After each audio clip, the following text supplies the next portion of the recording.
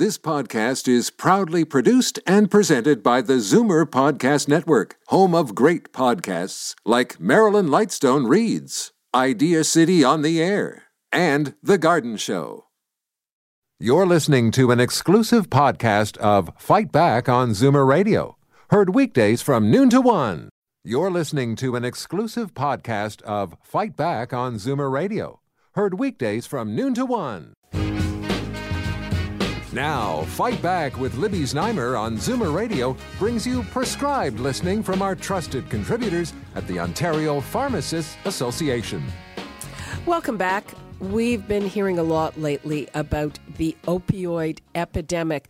Just last week, we saw some new numbers, very shocking. 2 people a day die of opioid overdoses in this province alone. The rate of opioid deaths has almost quadrupled in the last 25 years, skyrocketing to 734 in 2015 from only 144 only in 1991. And that is from a report published by the Ontario Drug Policy Research Network. The good news is that there is an antidote. It's called naloxone. It's a life-saving drug that's available at no cost to eligible patients through their Ontario pharmacy, and it is helping to save lives. So I am here right now with our trusted contributor from the Ontario Pharmacists Association, John Papastergiou. We are going to talk about this life-saving drug, about what it is and who needs it, because it's not necessarily what you think when it comes to addiction. Before we talk to John, I'm going to give you the numbers to call, and of course, he will take all your pharmacy questions. Doesn't have to be about this in particular. The number is 416-360-0740, toll free 1-866-744-740. John, welcome. Thanks for being it's here. It's great to be back, Libby. I haven't seen you in a while. Yeah, we kind of missed each other when I was away.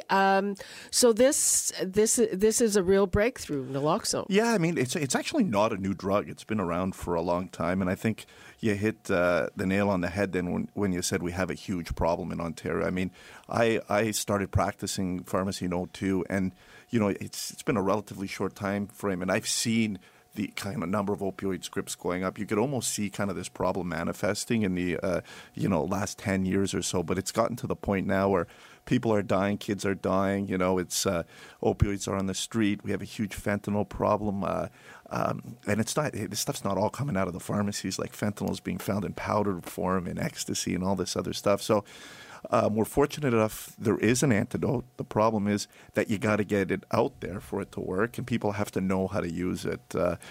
It's not an oral medication. Unfortunately, it has to be given by injection. So there is some training involved as well. So it's available in community pharmacies now. I spend a lot of time training patients on how to use it. And I think you brought up a good point, like who should have this? And that's the question I get all the time. I think there's a perception out there that it's only the street drug users that should have it, or people that are using heroin or whatnot. No, this is something you can consider as an EpiPen. If you're on opioids, you should have a kit at home because you never know if you take too much or how you're going to react. So let's talk a little bit about who that is, and we often hear here on Fight Back from people who have a lot of problems with pain. Yes. And they take these drugs not because they're addicts, because they have chronic pain of various kinds, or it's pain related to certain conditions. And you can get hooked. You absolutely. And you can overdose.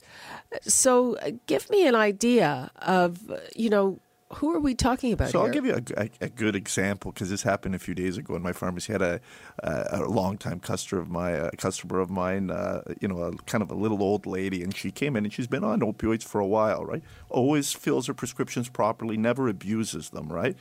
And, I thought, she's on pretty high doses. Let me have a chat with her about naloxone and sending her home with a kit. And, the first thing when I bring it up is they say, no, I don't need that. I don't abuse. And my my kind of explanation to her was, it's not about abuse. It's very easy for you to be in pain a certain day and say, you know what, I'm going to take an extra, dose today just to help with the pain. And then, you know what, did I take my morning dose? Oh, maybe I forgot to take my morning dose. Let me take another dose. All of a sudden, you've double dosed on your daily medication. It's very easy for that person to run into problems, right?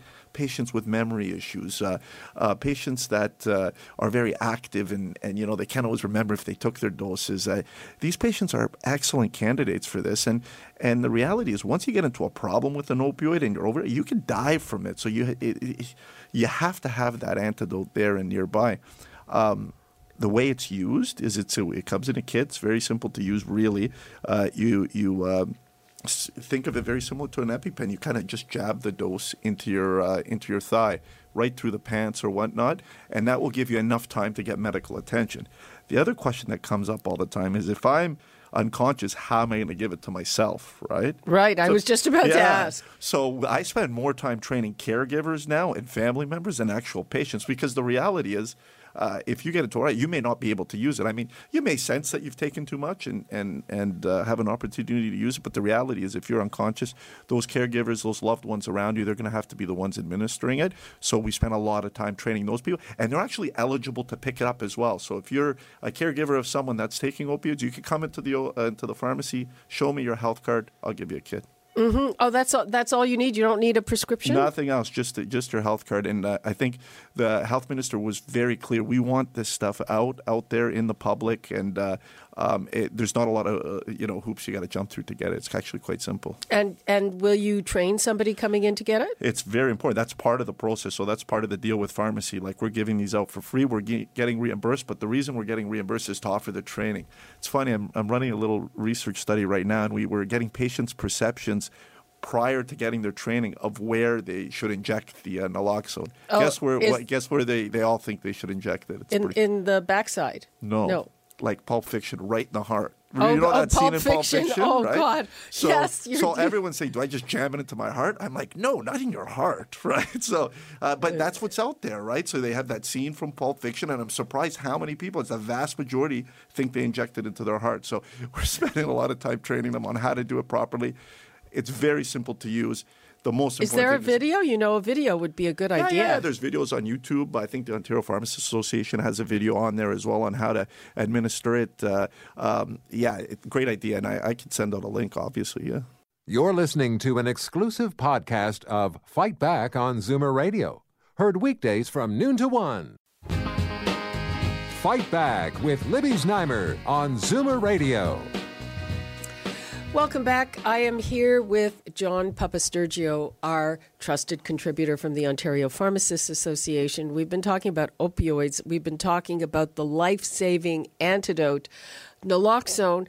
And we're going to be talking about chronic pain and how to manage it. Lots of questions around all of this. Let's go right to the phones. We've got Ursula in St. Catharines. Hi, Ursula.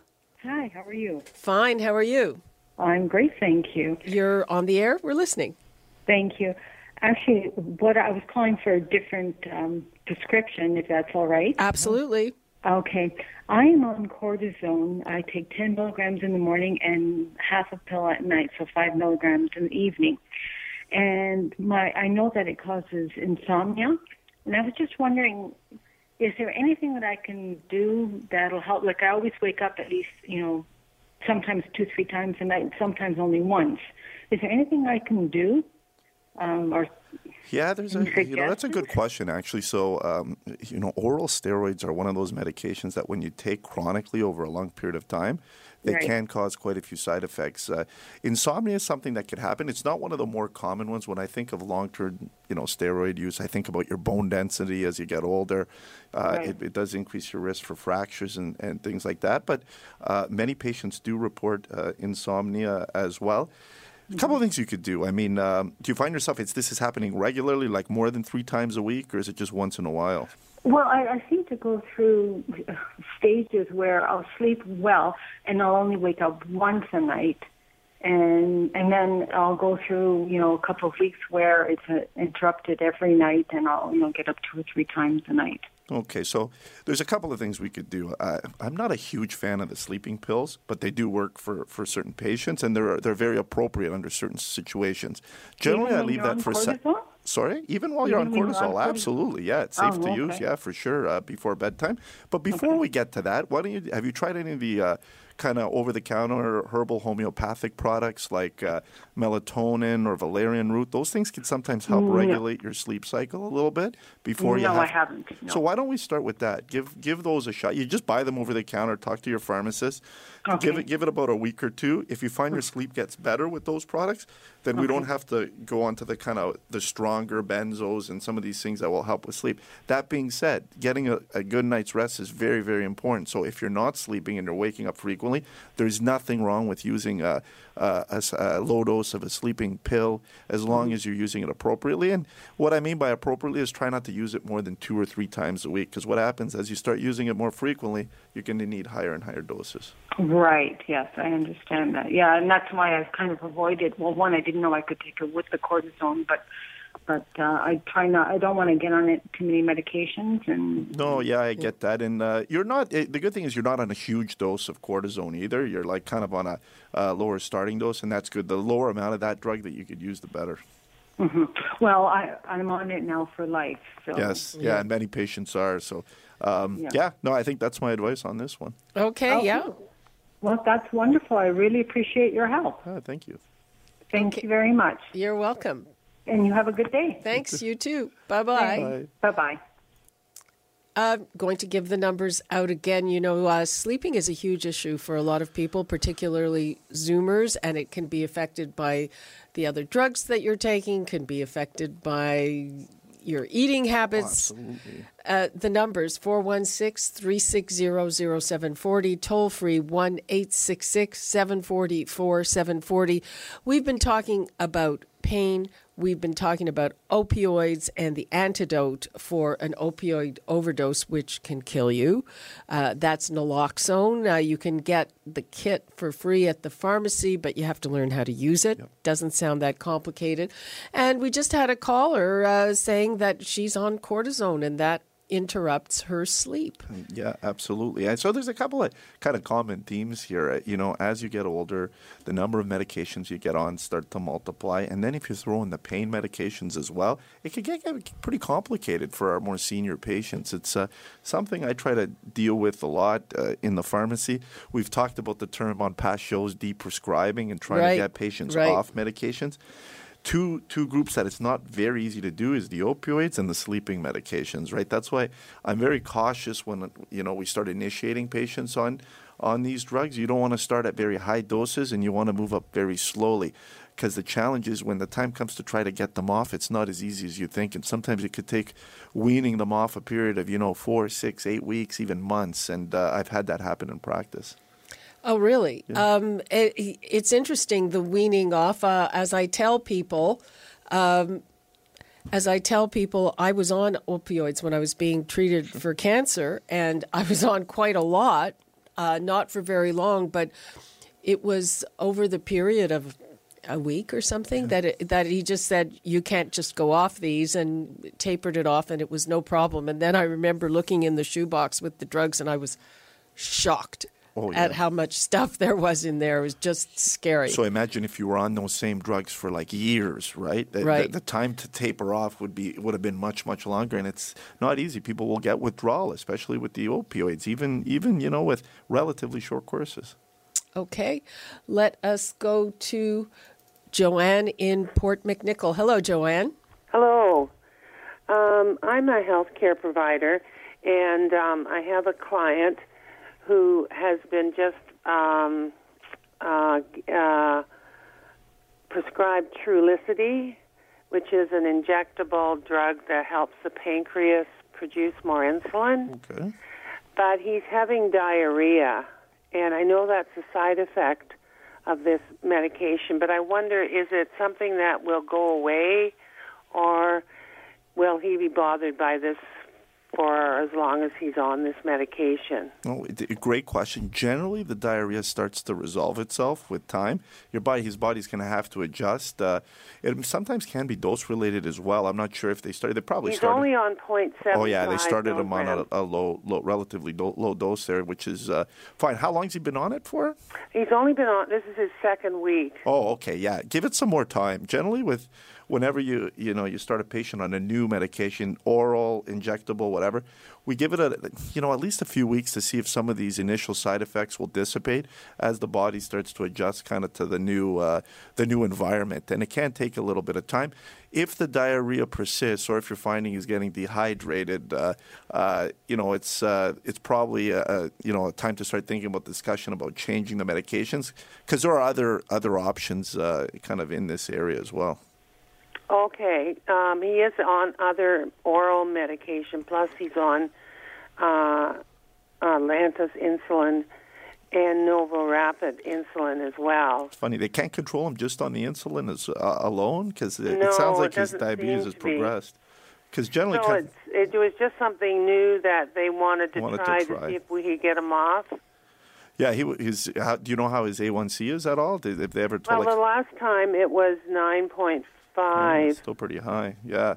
So, I mean, a couple of things you could do here. I mean, I'm a proponent of if you could get patients on insulin, if they're diabetic, you don't really need everything else. Let's get them on the right dose of insulin, get them under control, get that A1C under control, because it's still quite high. What is under control? You want to be under 7 for sure. So an A1C is a measure of your blood sugar is over a kind of a 3-month period. So how much sugar is attached to your hemoglobin? So it's a good indicator of how you've been doing with your diabetes over a broader period of time. Whereas a blood sugar tells you what your sugar is at that exact moment, right? But it could change from minute to minute.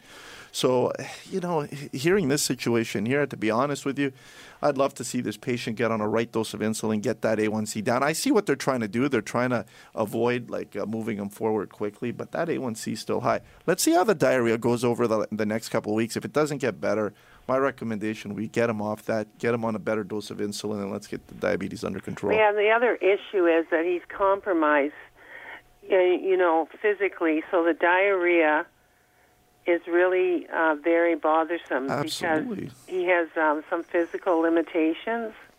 Yeah, and it becomes really tough on the caregivers. If he has an accident, it's almost impossible for him to clean it up. He lives alone. We've got options for diabetes, many options. If it's becoming a huge problem, I wouldn't even wait it out. I'd let the doctor know, you know what, this is that's what I'm wondering. Yeah, let's get him off it. I mean, my feeling is up the dose of insulin, let's get him under control and stop playing around with all these other drugs. Okay. That's my advice. That sounds... Thank you very much. Yeah. Okay, thank you, Joanne, for your call. Bye-bye. I guess it's one thing we don't always think about is that, it affects the patient one way, but what about the people taking care of the patients? Yeah, caregiver burden I see it a lot in practice too. You have these family members that are just exhausted from dealing with their loved ones, and you get a situation like this where, especially if the patient can't get out of bed, they're soiling themselves. It's a tough situation to be in. In that situation, I would take them off the medication. Let's get them on something else. Okay, I mean, doctors, I guess, are hesitant to up a dose of insulin. It's something we call psychological insulin resistance. It affects patients because no one wants to inject themselves, right? So they'll say, "Hey, John, give me every oral medication. I don't care. I don't want to inject myself." And then the way it affects the prescribers, the physicians, the pharmacists is there's a lot of training involved in insulin. So you got to make sure the patients understand how to use it, because if they start using too much, that's just as dangerous. And there's this fear of hypoglycemia with insulin, and I think that fear is a little bit overrated. It's especially in seniors. We're afraid that if they use too much or their situation changes, being very low with your blood sugar is actually very dangerous as well, because that's when they have their falls and they break hips and everything else. So I get why physicians are cautious, but I find the benefits of getting these patients under control outweigh the risks of hypoglycemia. I mean, it's really shocking the numbers of people who are even walking around with diabetes and don't even know they have it. And this number is going to get bigger and bigger. They're projecting the number of diabetics is going to skyrocket over the next 10 years. But you're absolutely right, because it is very early on, diabetes is very inert. I mean, you could get some symptoms, but generally your sugars are high and you probably don't even know. You might be a little bit extra thirsty once in a while, but it is a problem. We do offer screening for diabetes in community pharmacies. If you're concerned about it, go in. There's something called the CAN risk score. You can sit with your pharmacist. They'll run through a few questions with you, and they'll tell you what your diabetes risk is. And if it's high, we could get you tested. And that A1C, that's part of a regular screening that you might do with your doctor, correct? Absolutely. In some pharmacies, I actually offer it in my pharmacy. If you come in, you could get an A1C done. It's pretty simple. It's a point-of-care device now. We'll tell you in 5 minutes what your A1C is. Really? Not every pharmacy, though, but mine. If you're on the Danforth, come in and visit me. Yeah, okay, that's interesting because I just had a bunch of blood work done, and that was it's one of the routine. One of them, but I was in a lab, but they did a bunch of other stuff. Yeah, even with patients with diabetes, the results are pretty staggering. Like 70% of them haven't had an A1C in the past year. I find that amazing. Like you have diabetes, but you're not checking your A1C. You don't really, you're kind of treating the condition blind. It's important to get that done. So how often? At least once a year for patients with diabetes. If you don't have diabetes, you could get it, every few years. But if you're at high risk, once a year for sure, you should check. All of these things, before we go, we don't have very much time left. So we've often talked about people who are on multiple medications.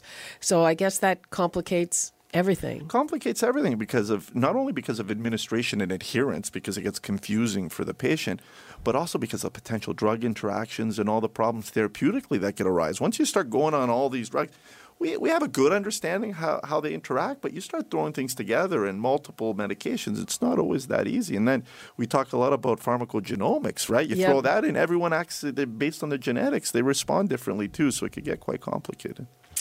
Okay, John, that is all the time we have for our segment for this week. Anything you want to leave us with? No, just if you need a naloxone kit, let's reiterate that message. It's available in community pharmacies. They should all have them. Go into your pharmacy, ask for one, and it's not only for those kind of drug abusers. If you're on opioids, just a regular kind of little old lady that has some opioids at home, you should have a kit, so go in and get one. You're listening to an exclusive podcast of Fight Back on Zoomer Radio. Heard weekdays from noon to 1.